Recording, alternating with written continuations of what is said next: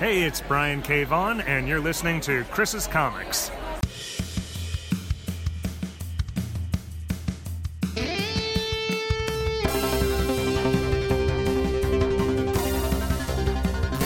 Chris's Comics.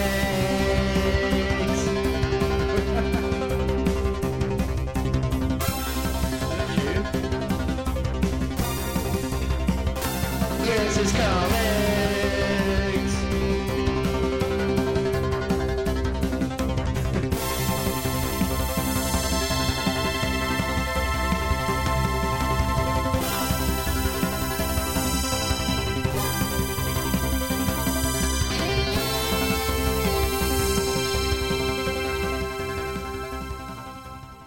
Hello and welcome to Chris's Comics Podcast. My name is Chris and this is a podcast about comic books. With me as always is punk rock pirate time lord, Mr. Jay Burdett. I can hear you smiling as he said that. For anyone listening, he's attempted it 3 times and he's got that wrong. I can hear you smile, like going, yeah, I'm getting through this, I'm nailing it. Yeah. Well, yeah, here we are, we're back again. Somewhat regular episodes we've got going here. We've been releasing them like weekly, which is fucking mad. I know. But yeah, considering comics haven't been weekly for a fucking while. Yeah, but new comic book day is back. So how great does that feel to have new comics again? Is it right? Hold on, you're gonna have to educate me. Is it back? I don't know what you mean by it's back. is it though? Like Thor and Ragnarok. Yeah. Is it digital online only? No, it's back, but there's just not very much coming out. When did it start this week? Yeah, it started last week, I think. Yeah, so it's back, but there's not a lot coming out. But I have some new books to talk about. Well, I'll have to start updating the site again. I've been waiting for. I've been basically watching you and Fieldmouse. I didn't realise books were actually back. I trust you and Fieldmouse over any kind of major outlets of information when it comes to this, but I didn't realise, as far as I was aware, it was still kind of like an online thing. Yeah, trust me and Fieldmouse over Newsarama and IGN, all that kind of shit. No, Fandom Wire. Fieldmouse is he's back at the shop. He's back at Rick's Comic City in Nashville. Shout out, and he's there selling his books. But yeah, today our book club is going to be Batman: Curse of the White Knight. That is finished now. It's finally the last issue 8 came out a few weeks back. You've only just received it, but you've read it, right? I've read it, yeah. And don't worry, we've already discussed this. We're not going to go over it like as mad as we did Doomsday Clock. We're going to kind of like just talk about what we liked, what we didn't like, some key points, stuff like that. Yeah, we'll just give it a general review like we did with our other stuff. Doomsday Clock was an exception because it was such a mammoth thing. We felt like we needed to go into it for our own sakes, really, more than anyone's, because we just wanted that was really selfish. It was just me and you wanting to go like that far into it. Yeah, we'd been waiting for 2 fucking years to discuss it with each other. So I'm looking at my numbers, and like the downloads for that episode are the lowest one yet, and I'm not surprised because it's almost like a 3-hour podcast. But I don't care. We had fun. We had a good discussion. But yeah, the other thing as well is I feel like I've changed tack on podcasts. So like the podcasts I listen to normally, which are kind of like what we do, I prefer to listen to while driving on the way somewhere. But I don't like them when I'm just doing like housework or just same, mate, same. It's really weird because I've not been working. I listen to my podcast when I'm driving. And because I'm not driving anymore, I haven't listened to any podcasts in months. So I'm so behind on everything. And it's really weird because I miss listening to podcasts. And I went to go and listen to one the other day. Just sit down on the couch, put my earphones in. And I just couldn't do it. I just I need to be driving to listen to a podcast. I don't know what it is. I've been listening, like, I'm really balls to the wall on this new Scrubs podcast that's out. It's both the guys from Scrubs, JD and Turk, both doing it. doing like episode reviews. It's very good. If you like Scrubs, you'll love it. But it just feels right. I feel like I'm listening to, because it's them really. I feel like I'm listening to like a radio show. So I'll get up in the morning, whack it on, and then I'll clean the kitchen, cook me breakfast, do jobs, etc. And I feel like I'm just listening to the radio. But I couldn't put on like any of my normal nerdy stuff because it's just, I need to be in the zone, which, like you said, it's driving. I don't know what it is, but driving makes a difference. Yeah, you know, the only one that I can listen to when I'm like doing chores around the house, and that's Blink 155. Like I can listen. I can't as much. It's weird. I tried that. It was so off and on. It was so off and on. I feel like there's another one where I need to be behind the wheel. Yeah. Well, yeah. So hashtag I digress. I guess we're back. We're going to talk about Batman White Knight. Sorry, Curse of the White Knight in a bit. But like I said, we've got some new comics to talk about, it feels so nice to have new comics again. Well, I mean, how new is new to you? Because my new and your new can be very different. well, I guess so.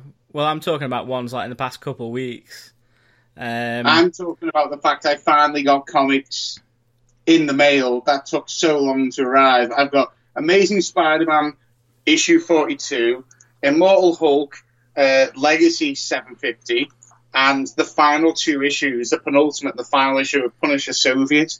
I've waited weeks for them to arrive. Right, so Amazing Spider-Man issue 43 came out, so you're one behind on that now.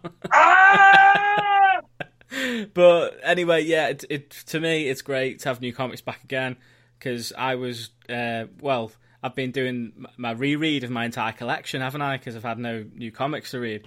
And Stan Lee Incredible Hulk was starting to drive me insane, just slowly insane. It's just ridiculous. So, yeah, we'll get stuck into some new books, eh? Do you want to go first, or should I? I mean, I'll happily go first. One of the ones I want to give a big shout-out to is that issue of Amazing Spider-Man 42. Oh, okay. It did. It was almost like a Gibbon thing, wasn't it?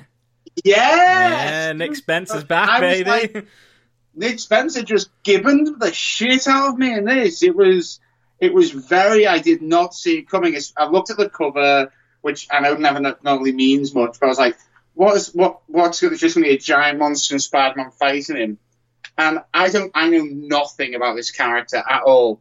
And by the end of it, I was like, nearly like crying. It's another Gibbon, isn't it? This character's called Gog, isn't he? Yeah. And he's an alien from another planet. Well, that goes without saying, an alien from another planet. You know what I mean? Yeah. And it's just like a really, really great piece of character work from Nick Spencer again. You know, he's taken a real Z-list character that no one really knows anything about and just developed this insane backstory and given it such emotional weight. You know what it reminded me of? Have you read Descender? I read the first few issues, yeah.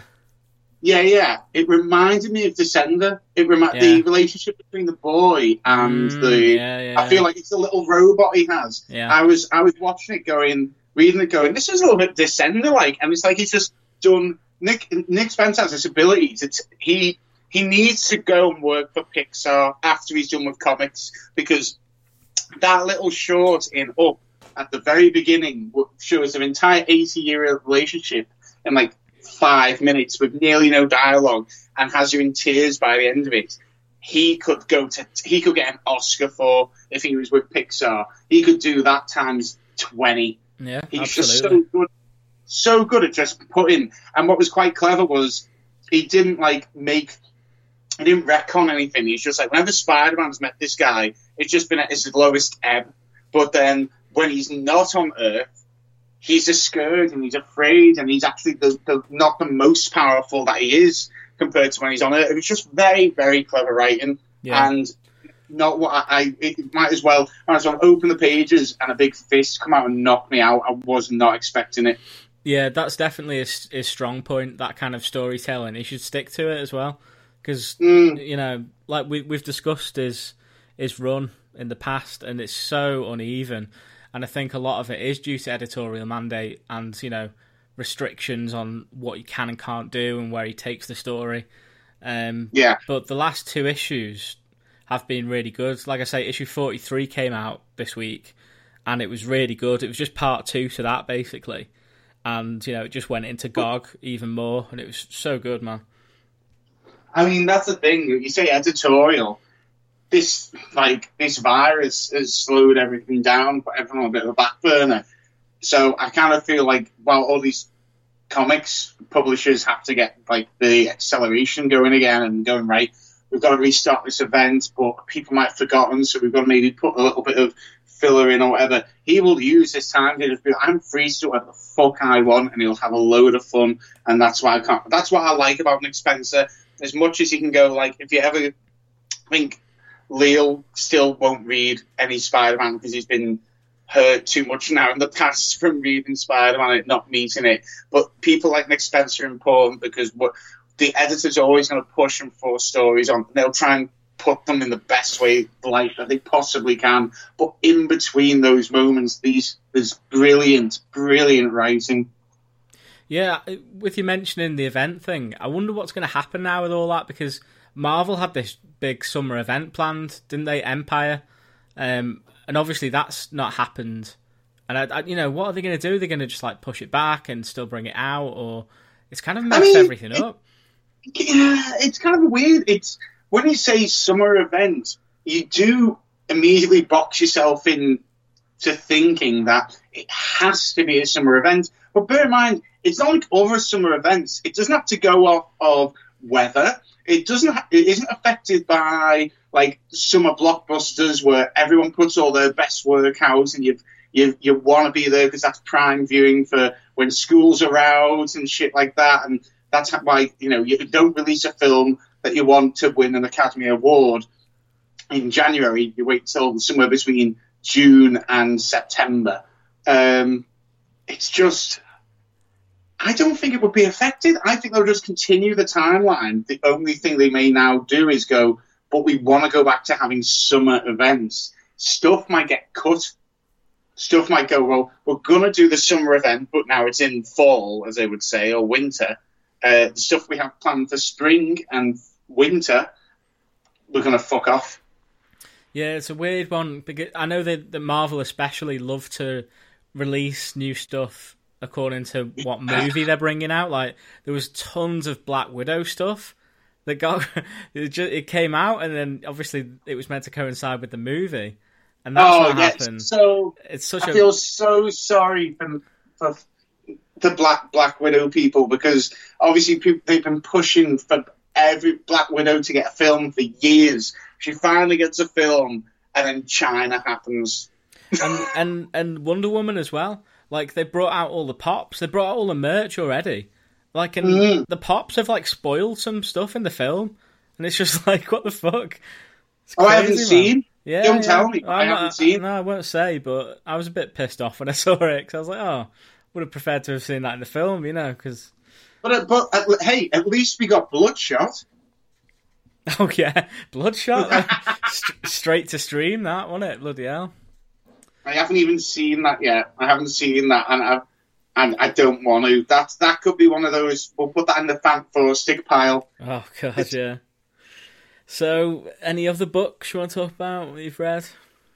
I'll tell you what I'll talk about with you, which might be interesting. Have you read V for Vendetta? Actually read it? I've never read it. No, I've watched the movie, but not read the book. I honestly. And some people may go sacrilege, but I know one of them will not be Field Mouse. I wouldn't bother. If you've seen the film, the film maybe is either the same or improves on the book. It's one of those. I when Field Mouse put underneath, I said I always post what I'm reading. That I was reading that, he was like, "Oh, I didn't like it. Bit of a waste of time." But I took it as being Field Mouse being a little bit cynical, which he can be. It's just, that's just how he is. He even says, I'm a realist, I'm cynical, whatever. It's all right, man. We can talk shit about Field Mouse. He doesn't listen to podcasts. I feel but like if I tag him in this, though, he will listen to it, because he wants to hear himself get talked about.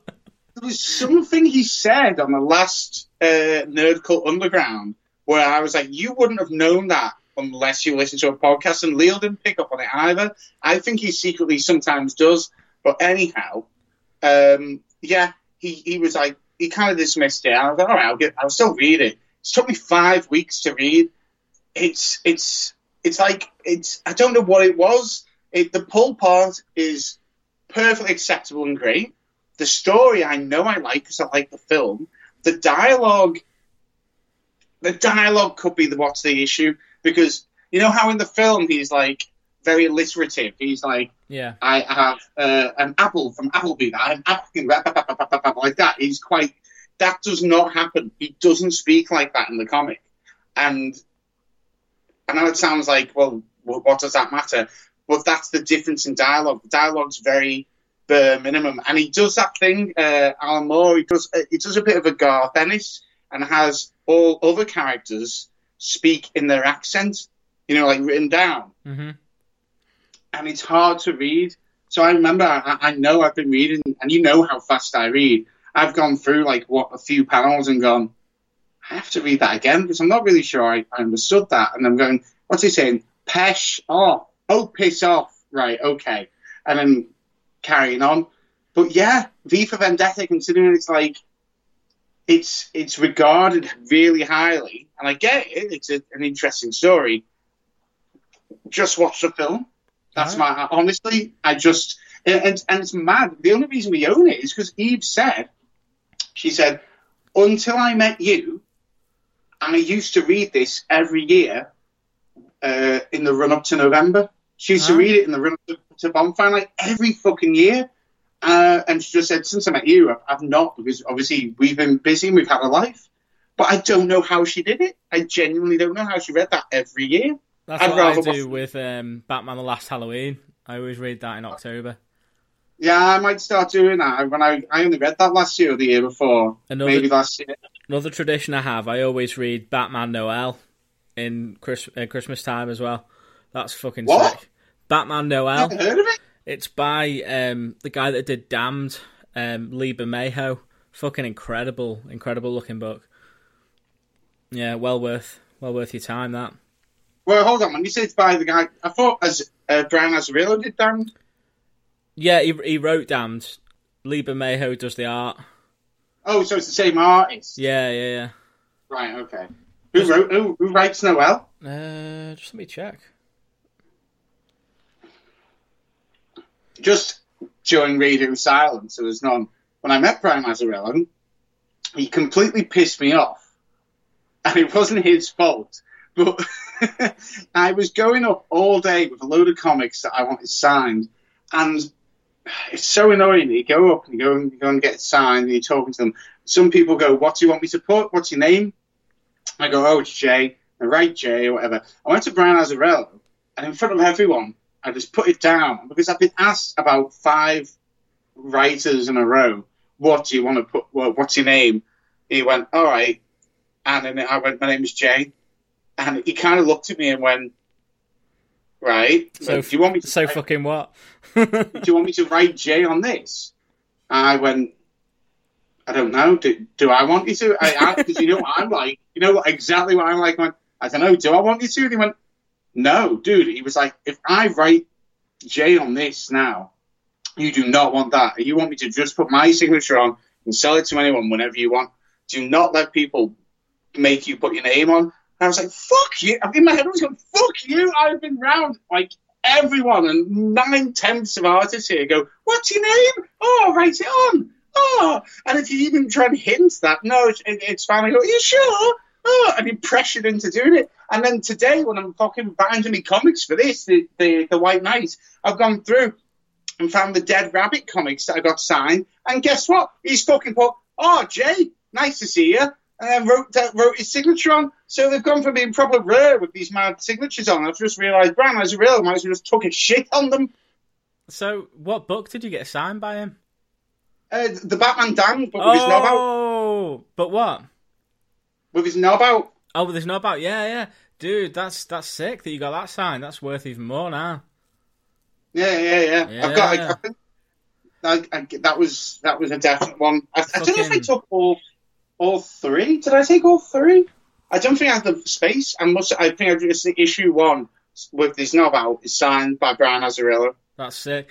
You know what's frustrating though? Lee Bermejo was there the following year, and you could have got him on there too. That would have been shit. That would have been good. But I still can get him. He's not dead. That's true. Speaking of Lee Bermejo though, bring it back round. He draws and writes that book, Batman Noel. Oh, does he? Yeah, and it's like way better than Damned. That's interesting because, in fact, that would have been a really good segue into White Knight.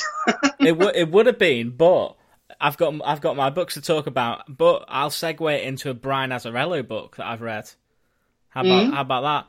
So, it was a terrible book. I'm not a fan of Brian. I'm not a fan of Brian Azzarello, you know. No one tell Brian Azzarello about this podcast, please. I've just slagged him off something awful. And then you're like, oh, you know what? I was talking about an actual Brian Azzarello comic. It was shit. No, honestly, mate, I'm not holding back. I'm not a fan of his stuff. Damned was let down by his dialogue in that book. It was pretty scatterbrained with the plot as well, wasn't it? The art was just phenomenal, but yeah, everything I've read by him, including this, is just terrible. He did do Joker though, which is sick. Yeah, which is good. So I let him off for that one. And he was on New 52 Wonder Woman. He was on New 52 Wonder Woman. Blood and Guts. Yeah, dude. So this is when I was really pissed off and said, "Me and you need to." We've talked about when we do the whole DC Animated Universe thing. That's why I stopped it after like 10 minutes because I was laughing out loud, going, 1, this is insanely bad for a comic. 2, this is insanely bad for what it's based on because the comic it's based on is fucking amazing. Brian Azzarello kills it. Like it's one of them rare trades that you see me do where I buy it and as soon as I finish it, I go, oh right, Amazon, 2nd issue, 3rd one, I just buy them. They are gangster. They are cool as fuck. Fair enough. I'll have to check it out then because I need some disproving here with my Brian Azzarello hating. But this new book is just shite. It's Birds of Prey one shot, and it's like a mini trade, but it's $10 book. It came out this week, and they're trying to do the whole thing where it's like, oh, Harley Quinn's in the Birds of Prey. It's like, no, she was never fucking in Birds of Prey at all. But Birds of Prey is Oracle, not fucking Black Canary. Who's the other one? Huntress, and then whoever else. You know, it's not Harley Quinn was never in Birds of Prey, so I don't know why they're pushing this. But anyway, I do because you just got on the marketing train, motherfucker. Let's keep Harley Quinn Birds of Prey relative. Let's get the money coming. Oh, like people walk in a shop and go, there's a book. Oh, I'll go watch the film. Yeah, like I say, that movie should never have been called that anyway. I just don't understand it. But yeah, this came out this week, $9.99 cover price, prestige format, black label, kind of mini trade, and it was fucking shit, mate. I'll read you the synopsis. Black Canary's life has spiraled out of control. Her personal life is going through the ringer, and her band is in crisis when an old flame resurfaces, only to flicker out and set her on an all-new mission against an all-new opponent. The only thing that she has to be grateful for is the fact that she's not alone, as Huntress finds herself on a collision course with Black Canary's quarry, at Detective Montea's urging. Meanwhile, Harley Quinn has resurfaced outside of Gotham City and out of the Suicide Squad with a new lease on life that is sure to make everyone else's life more complicated. And that's hold on. That's the synopsis. And that's only the first 5 pages of this high-octane, graphic novel-length one-shot that pushes the Birds of Prey far beyond their limits and puts them up against the most brutal crime syndicate ever to sweep into Gotham City. Hard-boiled superstar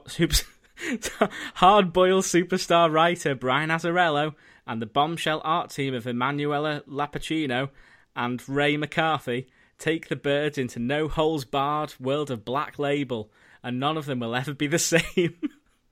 Right. This is got multiple buzzers going up here. One, What do you mean never took them before into Black Label? Black Label so far has only been The Question and Anyone in Gotham, no one else. And Harley's been in about 3 of those books, so that can fuck off. Number 2, what do you mean, like, oh, it's the most dangerous crime syndicate entered Gotham, what will they do? Batman maybe. Batman might be able to sort it. If they can't, not really a threat. Number 3, why is Harley still in a fucking band? And why is that still even a plot point? Like, she's in a band, either A... You mean Black Canary? In a band. What? You mean Black Canary? Oh, it's a Black Canary in a band? Yeah, well, she's the singer. Why are they in bands? Why do we keep putting these superheroes in bands? They can do... Fucking Peter Parker. Like, his uncle died, like, with great power comes great responsibility. He can't even hold a fucking job down because of this. Now, half of Gotham is like, you know what? I'm going to stop, like, doing what I do best, which is, like, either A, rob shit, or B, save shit. And I want to cover Winger. So, like, what the... Yeah, it's terrible, this book, mate, because in the first... Right, so you look at it and you think, okay, that was a shit synopsis, it sounds awful, but maybe there's a bit of promise there. You know, we've got an all-female cast, you know, like, it looks like this, you know, could be entertaining in the right kind of way. On the first page, it fails the Bechdel test. You know that thing we were talking about? Oh, there you go. For the listeners, do you want to remind them? Yeah, I don't even know if I'm pronouncing it right. The Bechdel test, and it's about whether there's a moment in a film or a comic or wherever where there's a conversation going on between 2 women that's not about a man. I think that's what it is. Involved, like men in media will have multiple topics to talk about. However, women seem to always be talking about being in love with a man, getting over a man, being the current relationship with a man, or a family member, you know, that's a male, or something like that. It's family member to do with a man, but they don't talk about their own lives, which is again why we said I like most female character comics, because I think the ones I magnet towards, that go towards, don't do that. But sorry, carry on. Yeah, so on the first page it fails that, with Black Canary getting woken up by a phone call off one of her ex-fuck buddies or something, and it's just like this really strange, like, lazy, all-over-the-place dialogue, and this fella's somewhere shooting someone, and then someone comes after him and chops his head off when he's on the phone to her.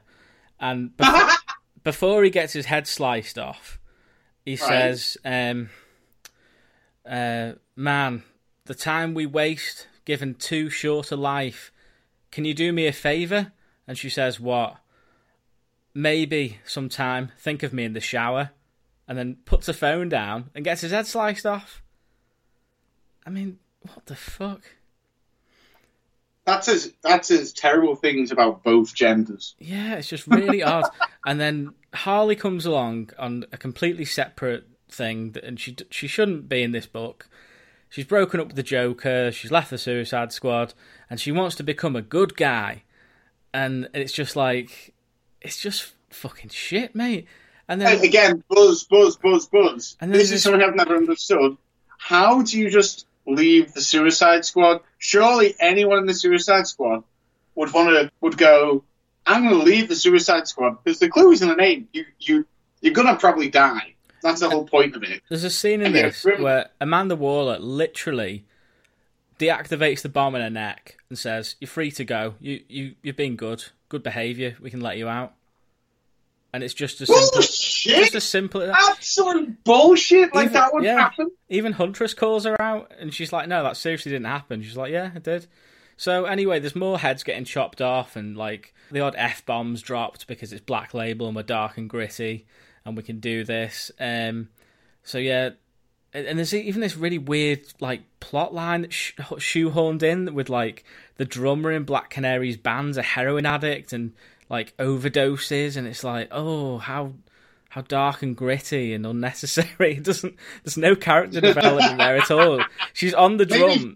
Maybe that would be a better side on. She's like, she's at band practice and she's on the drums, and they're like, oh, you're really letting us down at the moment. What's wrong with you? And it's like, oh, she's using again.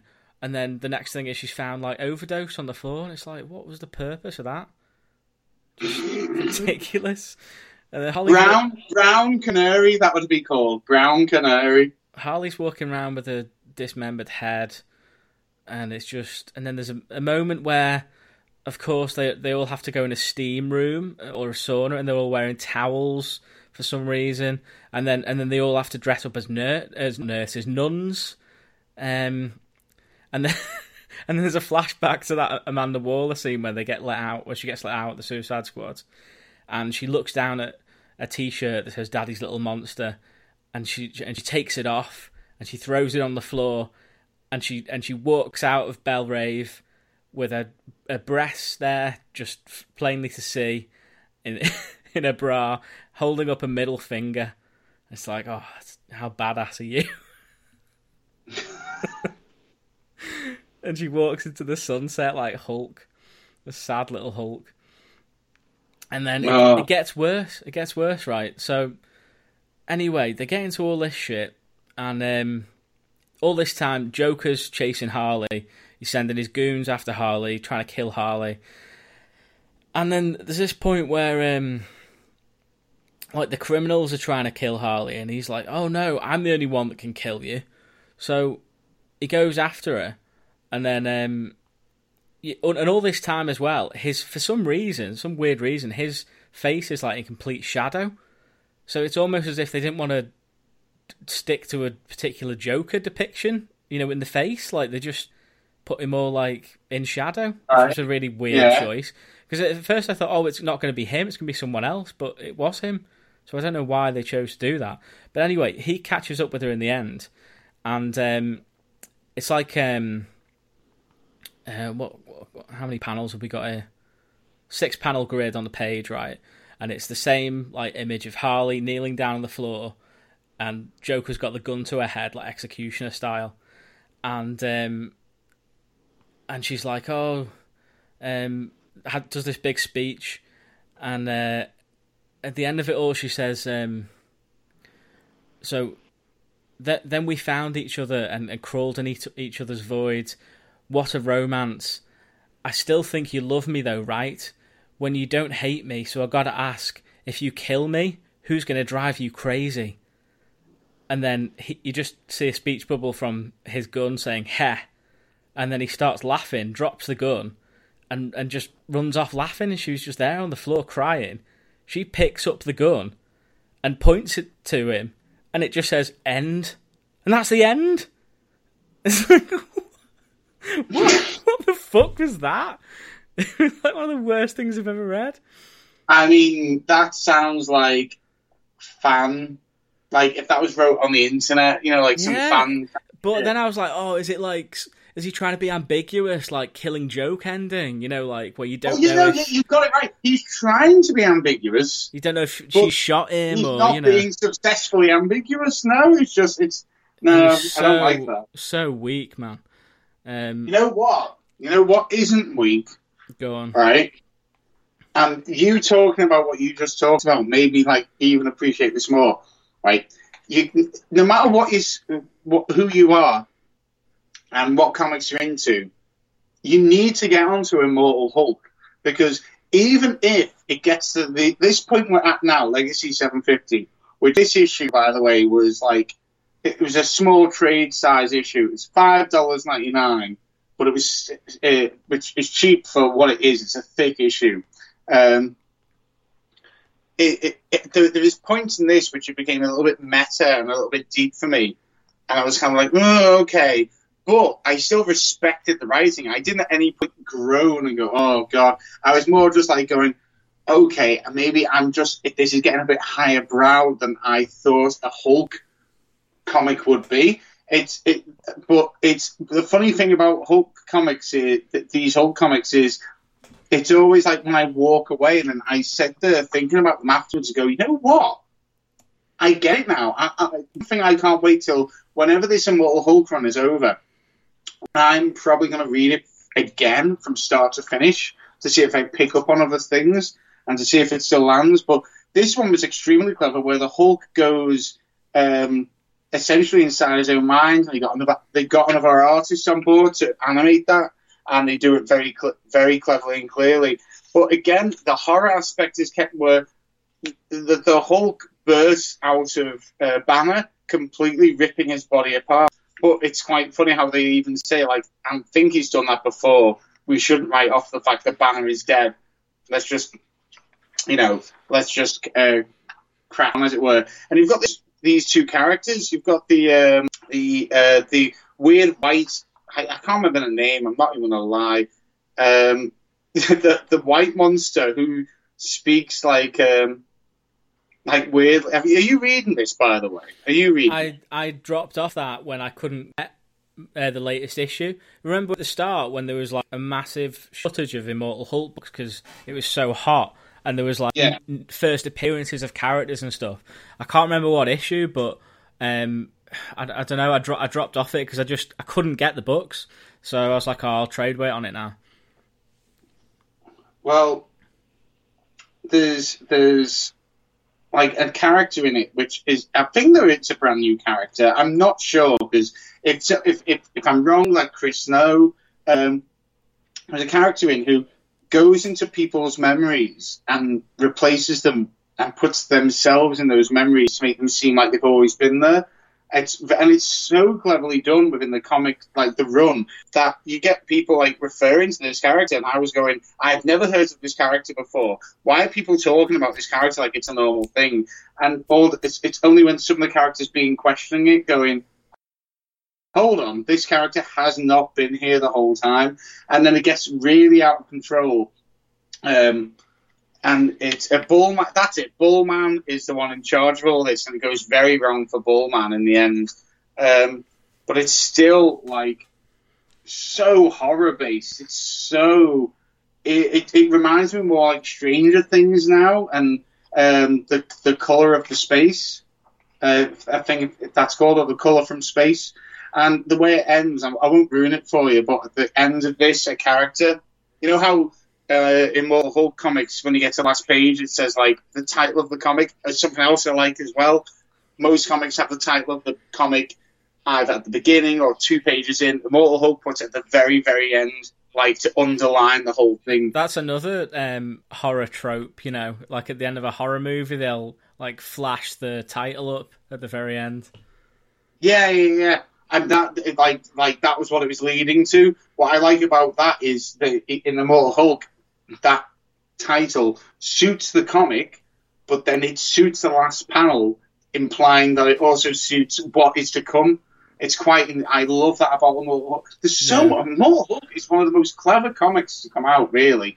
And I still don't get why it's not even won a fucking Emmy award. I need to catch up on this. I'm gonna have to get. How far behind are you? Because it's Legacy 750, but it's issue 33. Are you behind? Wait there, and I'll tell you exactly where I'm up to, because I've literally got my Hulk collection right here. Hang on. Your Stan Lee Hulk collection. I bet Stan Lee did not write Hulk thinking it was going to turn out like Immortal Hulk. You've got Hulk there going like, hey kids, don't throw litter because it makes me angry. Makes me mad. Right, I lie. I don't have it right here with me, but because I'm rereading all my Hulk books, it's they're all in my stack next to my bed, at my bedside table, so I don't have it. But I'm pretty sure I'm up to like issue 5 or 6, something like that. So what I'm really confused at here is you're saying you're rereading loads again, but I remember you had tons that you still need to read, and I see you post stuff like you're just still getting through New 52 Endgame, aren't you? No, I've actually done it all. I'm behind on posting my reviews for it. Oh right! Oh really? Oh! So you finished the Snyder Run? Yes. Oh! Why are we not talking more about that? We talked about this on the last episode. Did we? You finished it? Well, I don't know if we talked about it all, but we definitely talked about Death of the Family and Endgame, I think.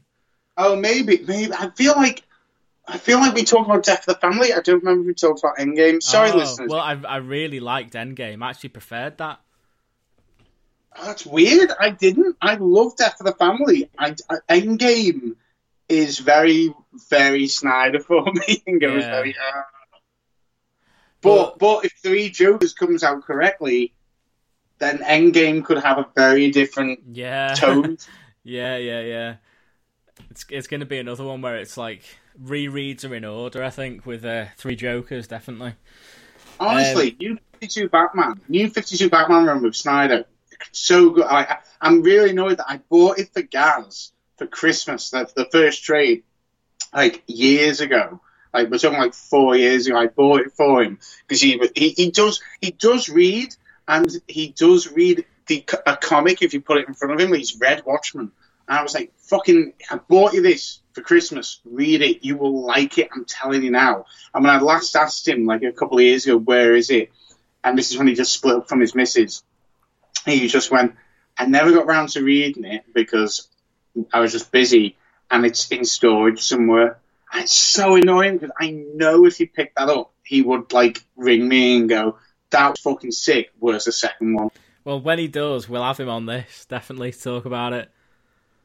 I'm going to bully him again. In fact, I'm going to really press him on it next time I speak to him. And if he goes like, oh, it's in storage, I'll go, bullshit, nothing's in storage anymore. Where is it? If he says he's lost it, I'm going to like send him oh, hold on, I need to get rid of that so you don't get out. Did you hear that? No. All right, sorry. I'm just putting my phone on silent. Okay. It pinged. That's all right. Yeah, just buy him a new one. Get him one for Christmas or something.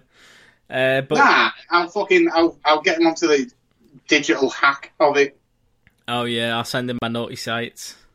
But speaking of Hulk, and my reread of Incredible Hulk, I mentioned on the last episode that I'd started with right from the very beginning with all the Stan Lee stuff, and I choked that down, and I'm now into like mid-90s Incredible Hulk. I'm on issue 419 at the moment. I'm in the Peter David, Gary Frank era, and it's you're exactly 251 issues behind me, mate.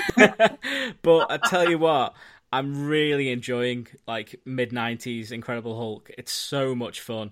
We're at this point now where Banner is coexisting with the Hulk, i.e., Avengers Endgame. So he's just living as the Hulk right now. And Peter David is a real legendary writer, and he's great with his humour and his characters. And Gary Frank, one of my all-time favourite artists, really great to see him on the book.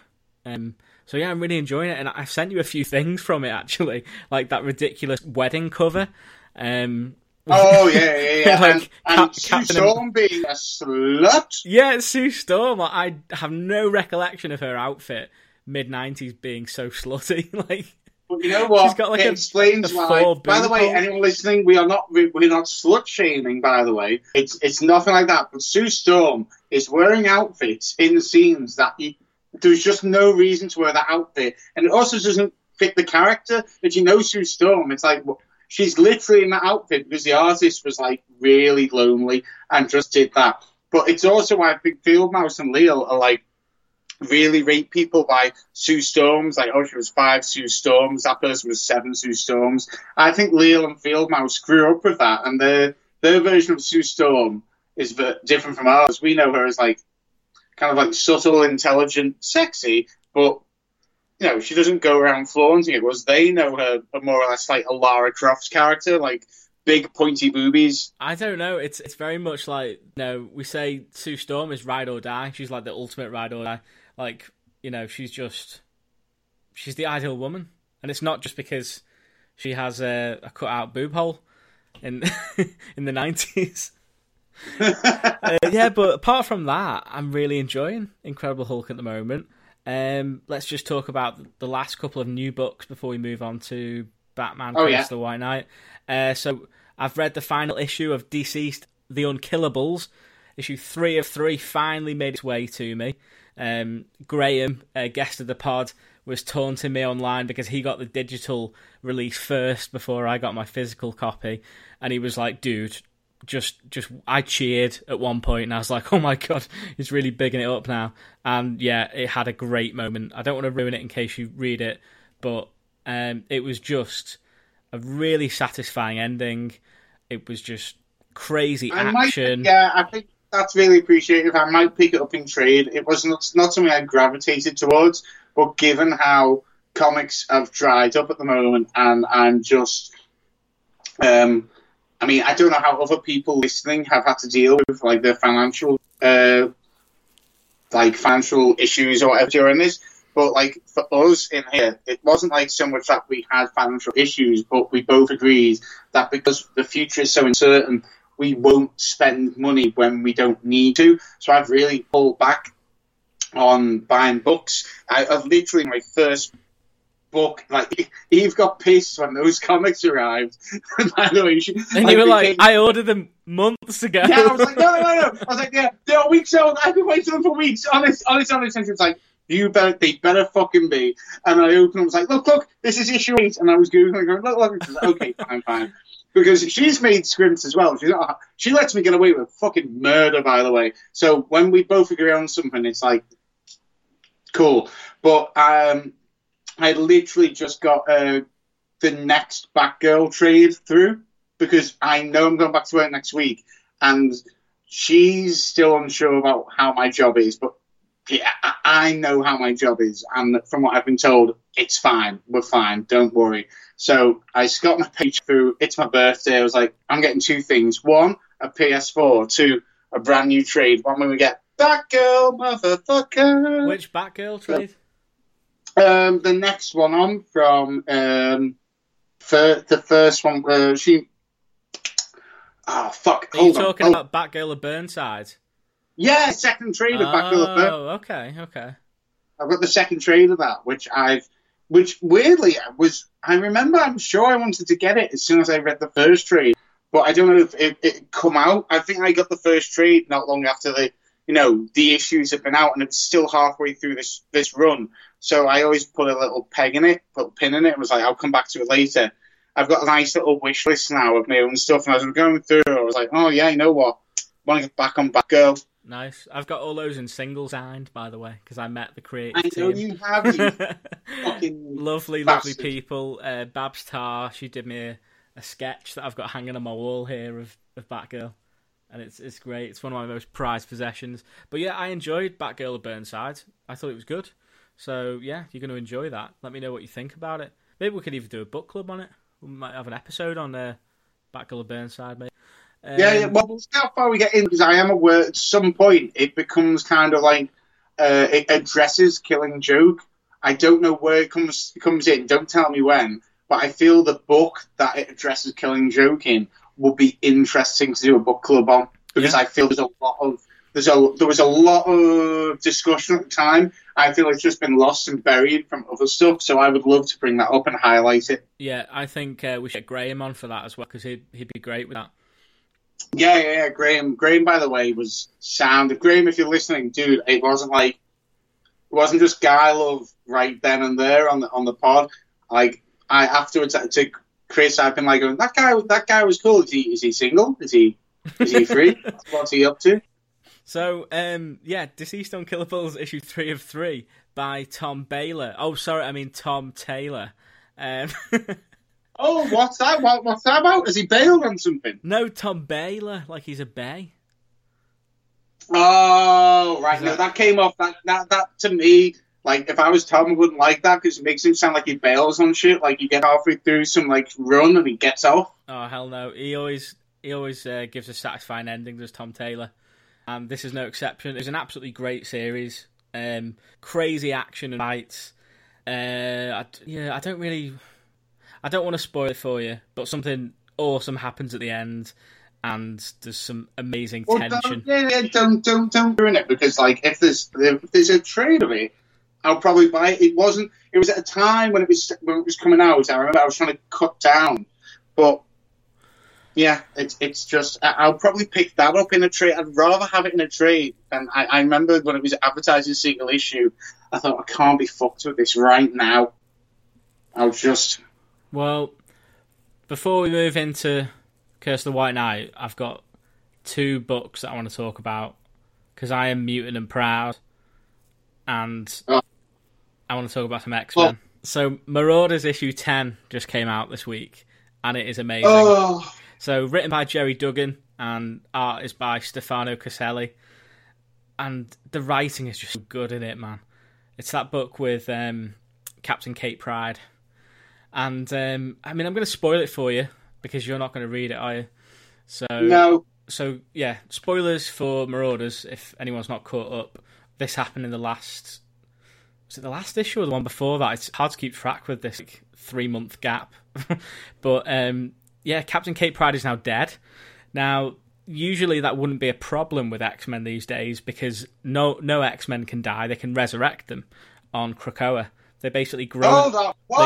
Whoa. Hold on. I know that she can't go to Krakoa because of her phasing issues. Mm-hmm. Rewind that statement. What do you mean any mutant can die and Krakoa can revive them? What do you mean? Yeah, right. So I missed that out. I was telling you about the new X-Men status quo. So X-Men can be revived now once they die. Krakoa basically grows a new X-Man in a pod with the help of a few other mutants. And basically Xavier has this like iCloud where he like backs up everyone's memory every once in a while. So he just like puts that in them, and they're just basically the same, from the last. So hold on, are you telling me that there's mutants in the Marvel universe that are, and I quote myself here, that are Trigger's broom? Well, they're not, because they have a copy of their memory, not their actual memory, a copy of their memory, and a brand new body. But that isn't their body. It's identical. It's identical to... I don't give a shit if it's identical. I could find, Chris, if you gave me enough 10 years and infinite money, I bet I could find a person that looks identical to you. Like absolutely identical. And everyone listening who see Chris might go, no, because you wouldn't have the tattoos. That's why I said infinite money and 10 years. I'd find them, tattoo the fucking same tattoos on them. I'd find them. It's possible. I'll tell you what they wouldn't have, mate. This scar that I have on my hand when I ran into a wall of death at your gig holding a pint glass. Do you remember that? In Ormskirk? I do not remember that. I do not remember that for any accident lawyers listening on. I do not remember that. There is no compensation. And for the listeners, I'm going to post that image of the aftermath on the Instagram of me holding my wound. You have that photo? It's on the MySpace for the Sellout Floor. Was that the same gig where Deke ran into the pit with a skateboard? I'm not sure. I can't remember that part. I might have been getting stitched up. It was still Shakespeare, wasn't it? No, it was the Hall. What's it called? The Hall? Fucking... what was that place called? It was opposite that pub on the corner in Ormskirk. Oh, the Comrade. No. Was it Civic Hall? Oh, Civic Hall. Yeah. Oh, really? Really? You got a scar in the Civic Hall? Yeah. That's like... oh my God. That's like saying, oh, I got stabbed in Whitehall Avenue. It's like, really? That's too high class a place for you to have got a scar. Yeah.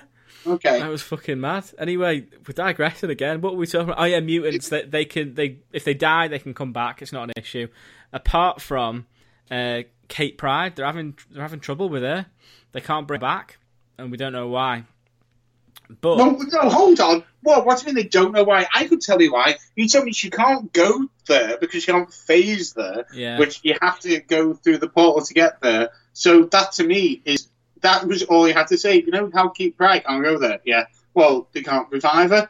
The fact that they're saying that we don't know why makes it more annoying to me because I'm like, I've come up with a story why they can't. Why have they complicated it even more? I hate X-Men. Well, I hope they bring her back. She was my favourite character of last year.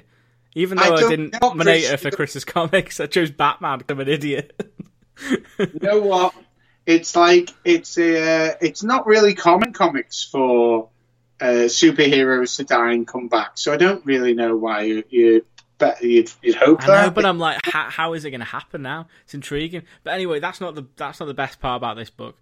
The best part about this issue, well, there's a couple of best parts, and they both include Emma Frost because she's just amazing.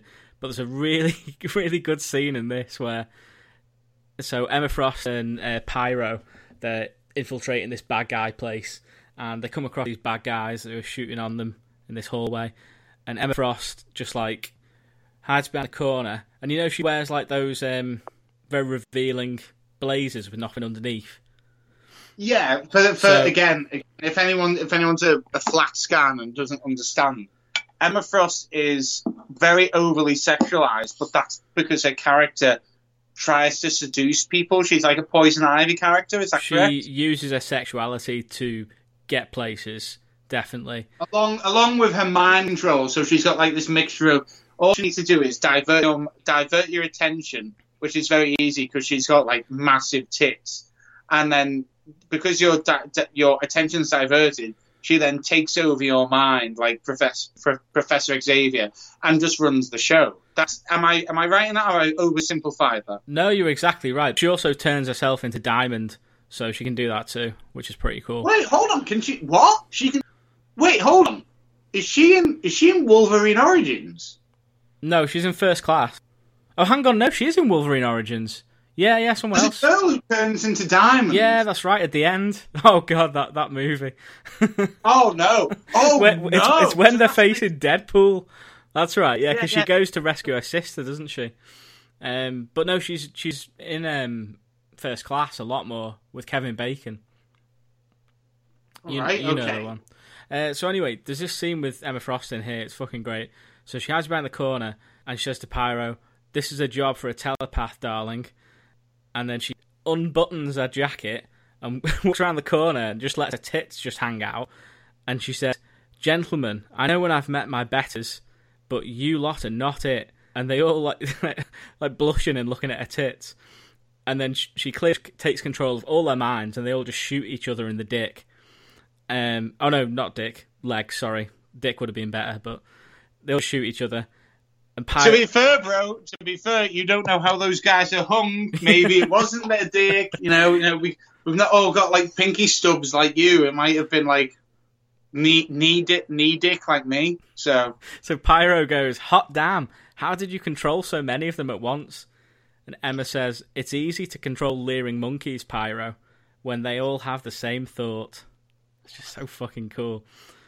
And then there's an even better scene with Emma Frost here when she says she goes on this big old rant and she says about mutants' rights, and she says disabled rights, trans rights, gay rights, and any humans that dare to exist as an oppressed minority. And it was just such a fist pumping moment. It's like, fuck yeah, because it's been such a metaphor, hasn't it?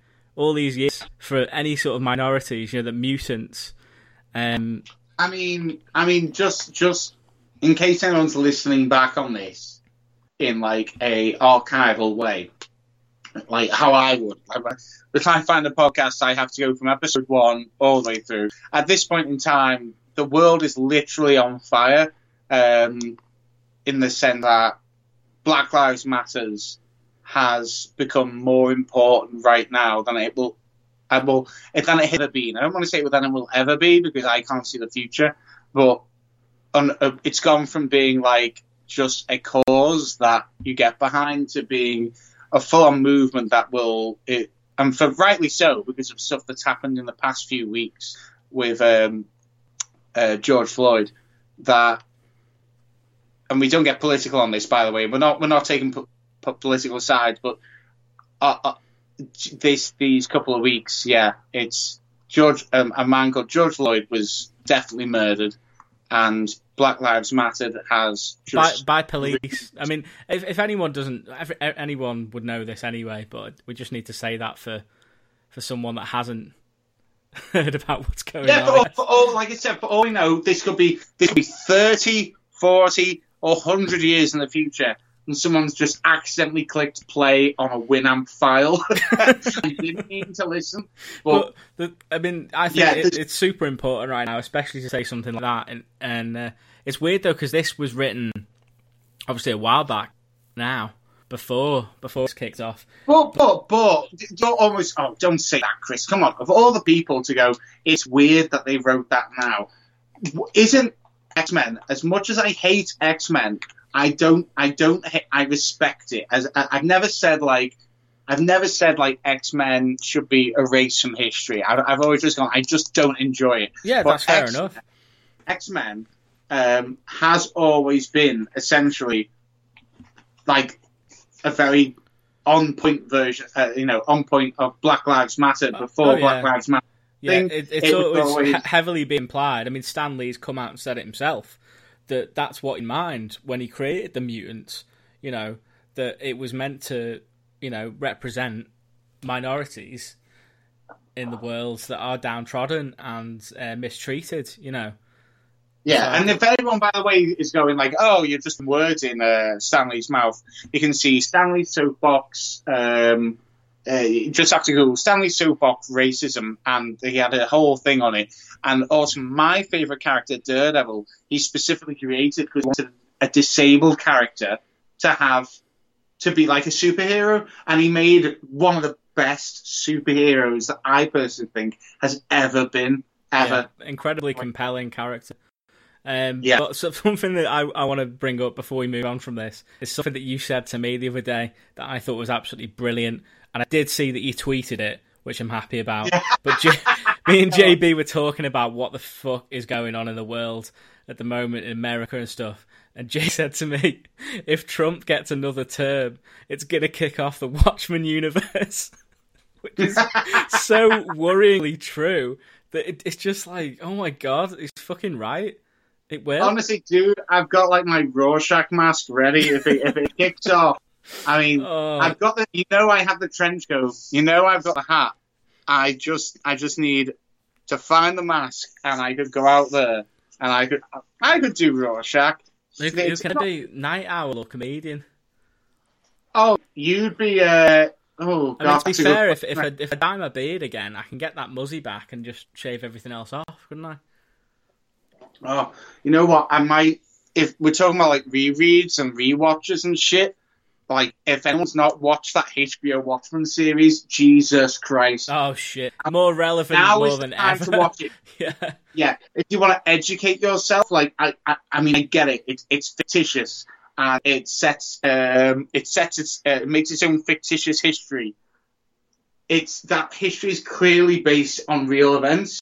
So it's not like you can watch it and go, well, that never happened. No, it didn't happen in that fake town they made up. But it fucking happened somewhere in this world. So, again, for Black Lives Matter and everything going on right now, if you're listening back, if you want to get an idea, watch HBO's Watchmen series because it really encapsulates kind of like the feeling right now. Okay, so one more book that I want to mention before we go into our main topic is going to be Giant Size X-Men Nightcrawler, which is the new Giant Size book that they brought out. They're doing every character they're focusing on. They did what was the last one they did? Storm and Jean Grey, I think was the. Oh no. Wait, what do you mean? I can't fucking remember. Giant Size, like so Giant Size X-Men is a famous book. I've got the reprint framed on my wall here because it was the introduction of all the newer X-Men. So like Wolverine, Storm, Colossus, Nightcrawler, that was like a big deal. They brought out Giant Size X-Men. So they're doing that, using that name as sort of like a cash-in really to release one-shots for each character. So we got Nightcrawler. X-Men and Marvel do that a lot. I feel like didn't you say like the last Uncanny run was awful, but one of X-Men's biggest ones ever was Uncanny X-Men. Yeah, that's right. But yeah, the latest one here is Nightcrawler. I was really excited for this because it's Jonathan Hickman, and he's just, he's steering X-Men in the right direction now. And yeah. Was he the one? He's the one who's done Krakoa and everything. Krakoa, yeah. Yeah, that's right. Krakoa, sorry. And then I heard that Alan Davis was on the art for this book. He's a legendary. The guy from QI. No. But actually, I've worked with Alan Davis from QI when I used to do. Whoa! Whoa! What do you mean? Oh, sorry. Yeah. This is definitely a time for hashtag I Well, I used to do a bit of extra work for the telly. Yes. Well, I worked on this show once. It was on BBC Three or something, and Alan Davis was starring in it, and I had lunch with him. Yeah, nice bloke. Sorry. Hold on. Why have you never told me this? Why have you never told me you've had it from lunch with Alan Davis? I mean, what was the show? It was called The Good Housekeeping Guide. I saw that. I've never watched it, but I remember seeing it on my TV guide. I remember seeing The Good Housekeeping Guide. Yeah, I never watched the show. I was one of the party goers. It was when I had my long black hair and I had to tie it back in a ponytail, and I was outside one of these parties smoking a cigarette. Right. I'm going to make up a reason to watch that. You can hear my laugh in it more than anything. There's like a scene where there's like a girl throwing up in the bushes, and you just hear me go, ha ha ha ha. But were you meant to be laughing, or were you just laughing? Yeah, they told me spark up a ciggy and laugh. So anyway, Alan Davis, but not that Alan Davis. It's the legendary X-Men artist. He did Excalibur back in the day, and this is very much an Excalibur book, which I've got no problem because I love that series and I'm currently rereading that as well. But to have this advertised as a Nightcrawler book, I wanted a bit of Nightcrawler character development, and it focused on him. But this was just like a weird kind of Scooby-Doo adventure with the Excalibur cast in like a haunted, abandoned Xavier school, because they've abandoned expansion now. And it was a cool, like, eerie tale, but it wasn't a Nightcrawler book, so it was a bit disappointing. It was okay. Well, I was going to say, has there not been like a Nightcrawler book recently, like in the past year? No, he's not really. He's in X-Men books a lot now. He's part of I just felt like I saw him on a. Was it not the Amazing Nightcrawler or something? I felt like there was something recently. If I'm wrong, I'm wrong. I felt like when I went to the comic book shop, there was like a Nightcrawler solo series going on last year. Oh, you're thinking about a horrendous X-Men event that we had that was, what was it fucking called? I've forgotten the name. Oh, was it Dawn of X-Man? Or Dawn of X? Dawn of X, that was it, yeah, and it was fucking atrocious. No, it was this, he might have had a mini there, but it was like, that whole event was awful. It was like an alternate version, really. But not in a good Elseworlds way. It was just horribly done. But yeah, that's all the new books anyway. We've rambled on for a long time here, so we should probably do a very quick review of Batman Curse of the White Knight. So you happy to move on? Happy. Okay, so Batman Curse of the White Knight, the 8-issue miniseries, and the one-shot Batman White Knight Presents Von Freeze by Sean Gordon Murphy, and that one-shot is the art is by Klaus Janson. So Sean Gordon Murphy pulled double duty again on writing and art. So this is the sequel to Batman White Knight. I'll just read the synopsis out. So, ancient curses are awoken and timeless secrets are revealed in this explosive sequel to the critically acclaimed blockbuster Batman White Knight from writer-artist Sean Murphy. The Joker recruits Azrael to help him expose a shocking secret about the Wayne family's legacy and run Gotham City into the ground. As Batman rushes to protect the city and his loved ones from danger, the mystery of his ancestry unravels and Batman begins to question everything he thought he knew about himself and his place in Gotham. With Gotham City's identity and institutions hanging in the balance, Barbara Gordon decides to take matters into her own hands, but will her rogue actions play right into the Joker's plans? After tragedy strikes, Renee Montoya steps into the fray to lead the GTO and restore order to the chaos that is quickly consuming Gotham City. Lightning-quick pacing and an all-star cast of Gotham's heaviest hitters will keep you on the edge of your seat until the breathtaking finale of this second instalment of White Knight Saga. So, what do you think of that synopsis? I think the synopsis explains the story a lot better than what the story explains the story. Right, okay. So, let's break it down. We'll do initial review, pluses, minuses, and then overall review. So, in my opinion, it had big shoes to fill, as the White Knight was praised as being something fresh and fun for Batman. Yeah. And I'll say this was a pretty enjoyable sequel. It did start a bit slow, the first few issues. It only really kicks into high gear around issue 4. Would you agree with that? Yeah, I mean, my issue with it, the only issue I have, and we've talked about this before, is why go into like 200 years past into a hero? It just doesn't matter, and it convolutes things to the point where I was just reading, going, am I in the comic or a history book? And my brain goes, this is fictitious history, so who gives a shit? But it's not like prequel history, where the prequels, as bad as they are, the prequels are about the characters themselves. We're going 200 years beforehand. As soon as it did that, my brain went, I don't give a shit. Yeah, I'm 100% with you there. Let's start at minuses, eh? And then we'll go good. So, for me, the pacing seemed off at parts. And like the backstory to the Waynes was a bit boring. I mean, that's really all I've got with minuses. I mean, I don't get how you thought it was going to be exciting. Backstory of a very rich family that lives in essentially the DC's version of New York City. Who gives a shit? Yeah, it was a weird place to take it. I mean, I understand why he did it, because... do I understand why he did it? I don't... Wow, now this is interesting. This is interesting that you said that. I think I get the story. I think I get it. But I don't know for sure, and that says something about the story itself, the fact that I could definitely, hand on heart, you put a load of comics in front of me, I'll tell you the story. Not an issue.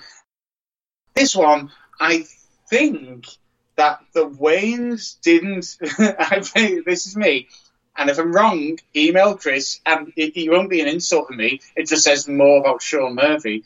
I think that the Waynes overtook Gotham when Gotham was being run by a guy that shouldn't have been running it because he was bad at it, but then made themselves out to be more elite than they were. You know what? No, I don't. I can't. I can't. All I know is that apparently Bruce Wayne is not a genuine Wayne. Yeah. And what's his name? I don't really like him in this. What's he called? Azrael, by the way, I like in other comics. There's the Detective Comics new Rebirth run. I like him in that. I like Azrael. Jean-Paul Valley. Yeah. Didn't like him in this at all. There's something that I did like about him was his bat suit. I thought it was probably the best it's ever looked. Let me have a look at it. I've got every issue here. I mean, that's one thing that was great about it, and that's the art is still great. You know. Yeah, I mean, the art's boss. I mean, don't get me wrong. There's some real PowerPoints in this. Like, again, spoilers, by the way. If you didn't know this was coming up, book club comes with spoilers. But here we go. Gordon dies. Bane dies. Batgirl nearly dies. Joker dies. A lot. Joker. Does Joker die? Please tell me you've read the last issue. I've read the last issue. I can't remember. Does Joker die? Yeah. Yeah, that's like the moment, isn't it? This is the thing, right? This is the thing that really got me wound up when I was going to do this. Because I sat there, I haven't read many comics because I haven't any comics to read. So in the run-up to this, literally in the past 2 days, I've been looking at my pile going, have I read them? Have I? And to get me, make sure I'm okay, have I read them? I picked up a couple. The first two I picked up Spider-Man. I picked up Punisher Soviet, which I've not talked about, but that's for another time. And I skimmed them quick. Well, Spider-Man I picked up and immediately opened and went, yes, I've read that. Doesn't matter. Punisher Soviet, I skimmed them and went, yes, I've read it. I looked at Batman White Knight and was like, I know I read that, because as soon as it came through the fucking door, I read it. I know I did. And then I just carried on, skimming. But now you've said that, I'm going, you know what, I can't... I remember one main bit from that comic, and that it's... what's his name appears at the end? Jason Todd as an army officer. Mm-hmm. Right? Yeah, so I've read it. I've not retained the information that Joker is dead. I'm mentioning about the art, right? So the action just flows so well in this book. The movements are just like near perfect. Sean Murphy just depicts movement and action so well, and the atmosphere is just done wonderfully. He also holds nothing back in this universe at all, with killing major characters, and it makes everything feel more dangerous, doesn't it? Yeah. You don't know who's going to die next. Something else that I loved was the awesome Mr. Freeze one shot. Yeah, I've got this here. Well, you know how much I like that. You know how much I do. And Harley's return, really interesting the way that he used Harley in this. Loved that aspect of it. I also really liked the idea that there's a little bit of a unrequited love between Harley and Batman. Yeah, I really like their relationship in this.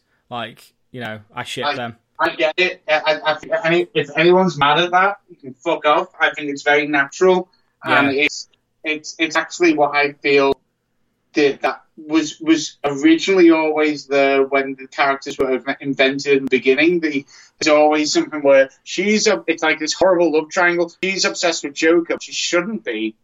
Joker is not really interested in her. He's interested in Batman, and Batman wants to pull Harley away from Joker because he knows she's not that bad, but as the more he gets to know her, and the more it kind of really interesting, really fucked up love triangle there in this universe. In the Murphyverse, it works definitely. Yeah, the Murphyverse it definitely works. I've just quickly flipped through this issue 8. I don't think the Joker dies in this issue. No, it's issue 7. Yeah, issue 7. Yeah, I've remembered now. Yeah, issue 7, he dies. But flicking through that again, like you said, the action's great.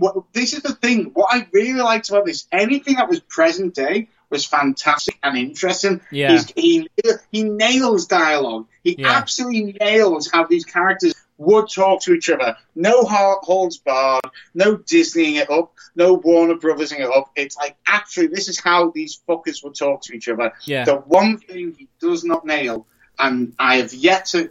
It's not a shot at him. If you listen, Sean, not a shot at you. It's just the history part does not work. Because, again, he has to pull back on the dialogue because they wouldn't talk like that back then. So it's very forsooth. My art is da-da-da. And it just loses the momentum. Yeah, it's like when you put... Really jarring. It's like a Motorhead gig. It's like the fucking book is like a Motorhead gig. And any time that this comes in, it's like the Motorhead going, we're going to play Sweet Child of Mine by Guns N' Roses. So, like, what? Where does that come from? Not that it's bad, it just doesn't work. It just really doesn't work. Yeah, no, I totally agree. Have you got anything else you want to talk about it before we go into, like, overall thoughts? I actually really liked how they killed Gordon.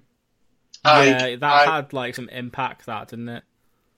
In fact, they do a few things here, actually. They kill Gordon. It's in this, they reveal to Gordon that Batgirl is Barbara, don't they? Yeah. Yeah, so again, there's like big reveals in Batman lore, which I completely was like, I'm okay with this. This is cool, because he's set it up so well that it's fine. Yeah, and this is what Black Label is designed for. This is what works on Black Label, not that piece of shit Birds of Prey that just came out as an excuse for over-the-top gore and swearing and drug use. It's not about that. It's about doing really thought through Elseworld stories, just fully realised universes that they could go into, no holds barred, I liked the bit where it was like, pick a Batmobile. Oh, mate, that was my highlight of the entire book. Just like that Batman 89 Burton Batmobile has just sat there, and I screamed in bed. I scared Abby, I think. And she was like, "What is it?" And I was like, "It's 89 Batmobile." And she just sighed and rolled over. But like, oh mate, and then he says, "Let's get nuts," and it's just like, yeah. Let's get nuts. That was the bit of I screamed. I was like, all right, Batmobile's there, so let's get nuts. And I went, oh. shit! Anyone that knows me knows I've got a hard-on for Batman 89 by Burton, and that was just perfect, you know. And he just draws the fuck out of vehicles, doesn't he, Sean Murphy? He just knows exactly the right angles and... Draws the fuck out of everyone. Can we just entertain everyone with the fact that I've got, like, double copies of every issue, because every time I walked into the comic book shop, I would buy the issue that was out, the normal issue, put it in the file, go with the rest of them going by. The next week, I would go in and not even looking at the issue number, I would see the variant and think, that's the next issue, and put it in the pile and move on. And I haven't got every issue of both copies of every issue, but I'm fucking damn close to the point where I've got I'm making a frame with most of them in. But god damn, some of these are beautiful. Like I actively, the Joker variant number 8 was what I was waiting for. I love issue 2 variant which is Batman, and it's mostly black, but him just hiding in the corner with a dagger as well. I always thought that I look at that and go, that's weird thing to have a dagger, but I don't question it. The Gordon issue is beautiful. It's like a proper noir detective look. Alfred is in looking like some kind of fencing guy. Batgirl, she's looking, it's all orange and dead fun, like her. There's so much. The Harley Quinn one, which you even messaged me about, you fucking getting this one, where she's just kneeling, not kneeling. Every cover is just insane. Like, he's so good. Have you noticed on the Harley Quinn one that Joker is obviously standing in the background with the Batman 89 Joker gun, but if you look carefully, his reflection in the I assume the water in the alleyway, it's him as Jack Napier. Oh, nice. No, I didn't catch that. It's him normal, not looking like that at all. That is cool. I mean, there's a lot to Sean Murphy gets a lot right. He gets a lot of story points right. He's very brave. He draws stuff well. He pays his fan service isn't overbearing. It's fantastic. It pulls old fans in, and new fans will just be they'll just enjoy it anyway. It's not like it excludes people. It was just the history lessons that were just oh my god, fuck off. Yeah, it pulled it down, definitely. But I mean, overall, I'd say it wasn't as good as the first volume, but it's definitely a solid Batman story worth reading. Yeah. I give it a 7 out of 10. I'd give it an 8 out of 10. Yeah.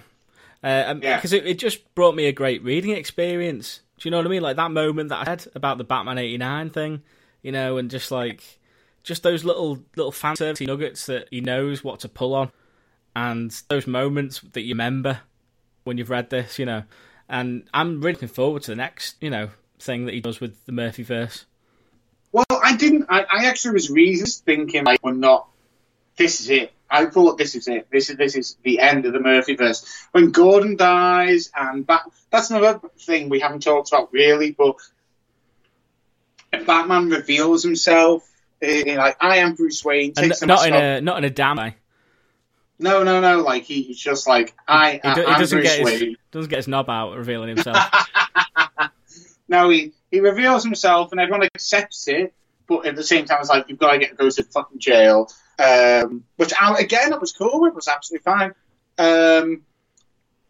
But then I was expecting this to be the end of the Murphyverse. And then to throw just randomly Army Jason Todd in at the end, I went, well, hold on. Yeah, you've not ended this. Where are you going? So I am interested to see where he goes from here. Yeah, I'll definitely be picking it up.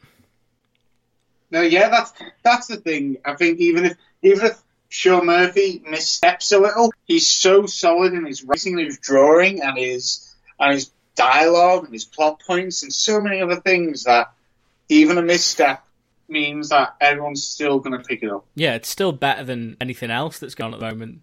Still better than Ryan Azzarello's Birds of Prey. Oh, yeah.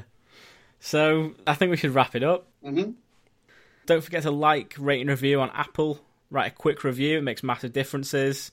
And send me a message at chris'scomicspodcast@gmail.com.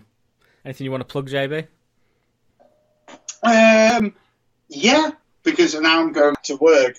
I need everyone to go on to talknerdy.uk and to listen to the podcast we've done. I'm assuming I'm not just like you are, that podcasts are different when you're on your way to work or you're in work or whatever. I have noticed a little dip in the listenership.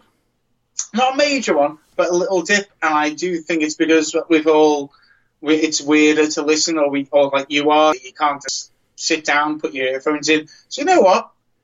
If now you're going back to work, go listen to all the podcasts me and Gaz have done in quarantine.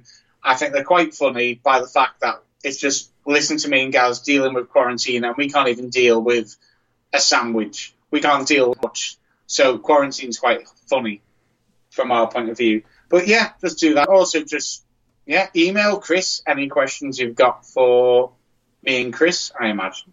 Yeah. Any books that you want us to cover? You know, if you've got a book club for us to do.